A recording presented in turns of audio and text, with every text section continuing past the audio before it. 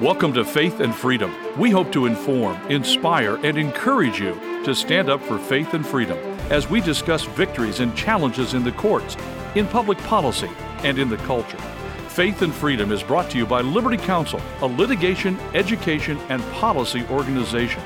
Join us now as we address the latest cultural issues across America and around the world.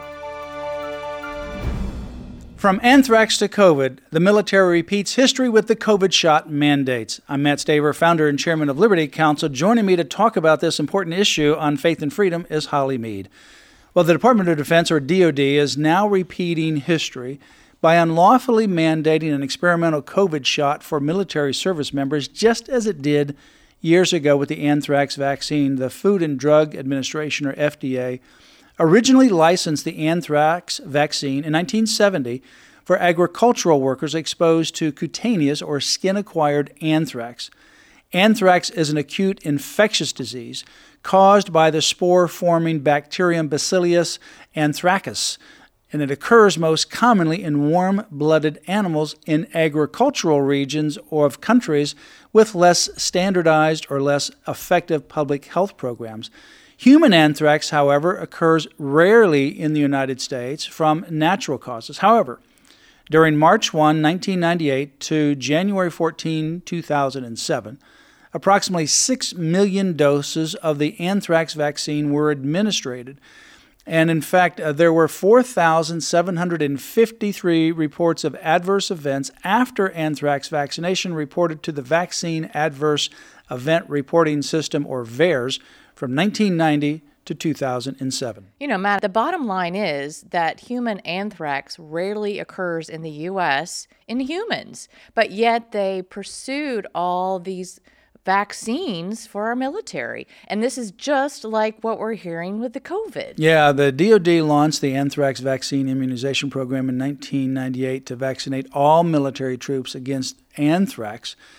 More than 1 million military service members, mostly those serving in the Middle East, have received anthrax shots since 1998. During the Gulf War, 150,000 troops received the vaccine as a prophylactic against inhalation anthrax. But yet in 2002, a government report that was issued to Congress showed that 85% of the troops who received the anthrax shot had an adverse reaction. Yeah, that's 85%. That's a rate higher than the 30% claimed by the manufacturer in 2000 when the survey was conducted.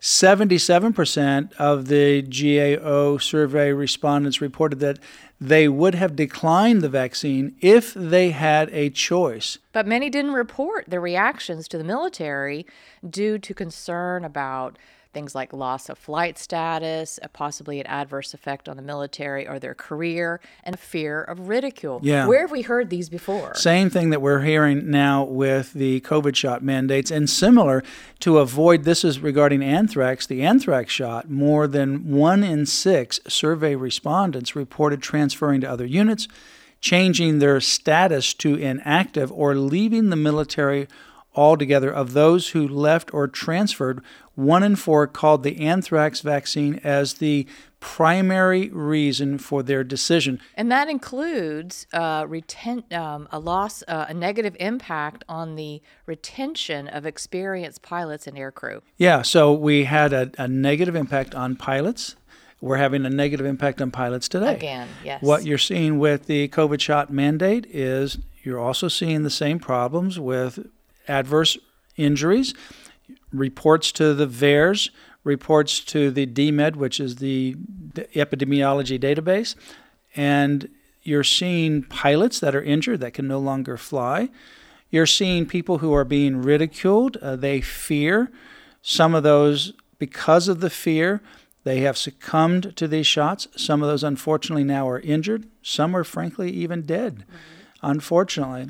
Then you have others that we know who have committed suicide because of the pressure that they have been under. Many of the women encountered spontaneous abortions, miscarriages, because they were used as guinea pigs in this program for COVID shots. Yeah, and in fact, what we know is we've seen documents where Pfizer and others with the CDC worked with the military, and the military was used as a major clinical, basically experimental program. There was money given for this. Unknown to the families, because they were also monitoring the families of the military spouses and their children. Yeah, these pharmaceutical companies gave the military money. It's to unbelievable. Use them as guinea pigs. So we're having the same problem. The United States Army, for example, is only 52% of their goal, and their goal for recruitment expired a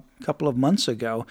They wanted to have a certain amount of people in the military. Some of these are actually now giving bonuses of up to $50,000 to sign, and people still are not going into the military because of these COVID mandates that they're hearing about. The morale, not only with the mandates, but also the critical race theory and the LGBTQ indoctrination in the military, the whole woke military, is underperforming their annual recruitment goals, which mean that if they can't get people to sign up voluntarily, they will eventually impose a draft. Right. And we'll be back to a mandatory draft for our young people in the United States military because they cannot meet their recruitment levels. And the reason why they can't meet the recruitment levels is because of stupid decisions like this. And abuse. I mean, who wants to go in and be abused like this? Well, in 2004, the DoD suspended the anthrax vaccination program in response to a federal court ruling in Doe versus Rumsfeld.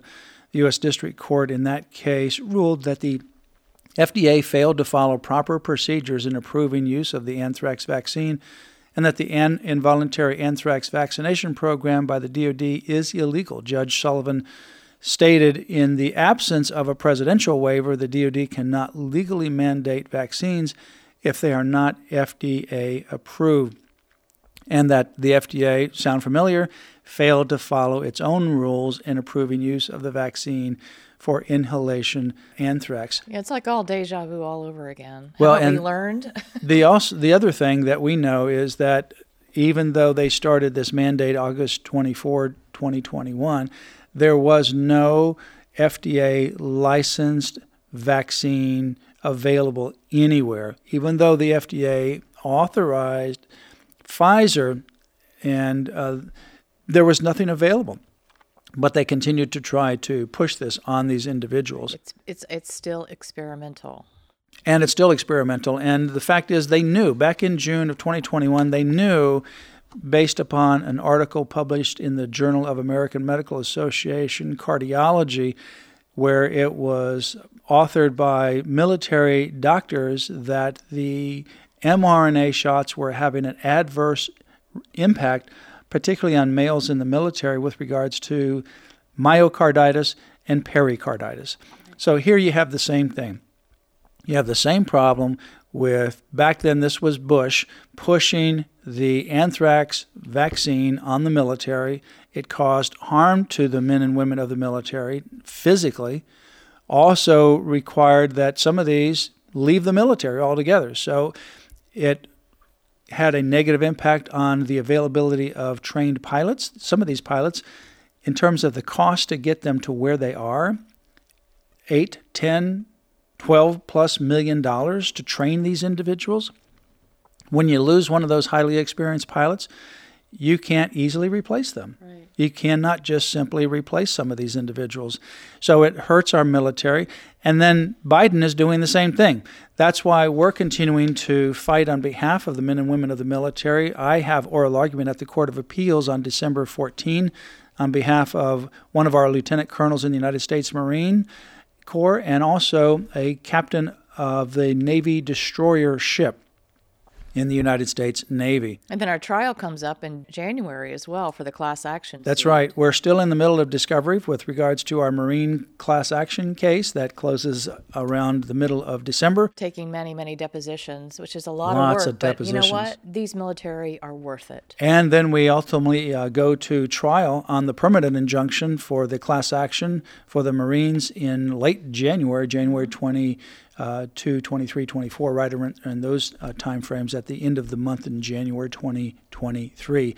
So keep us in prayer as we're continuing to fight for all categories of the United States military. We're continuing to push forward with Coast Guard, also the Army. There are class-wide injunctions right now for the Navy, the Air Force, Space Force, United States Marines, and the two that are still remaining are Coast Guard and Army. For more information, visit Liberty Counsel's website, lc.org/vaccine for information about that issue, and lc.org/military. That's /military. You've been listening to Faith and Freedom, brought to you by Liberty Counsel. We hope that we have motivated you to stand up for your faith, family, and freedom. Get informed and get involved today. Visit Liberty Counsel's website at lc.org, where you can obtain email alerts and other information to keep you informed and involved. The website again, lc.org. You can also call us at 407-875-1776. Again, that phone number, 407-875-1776.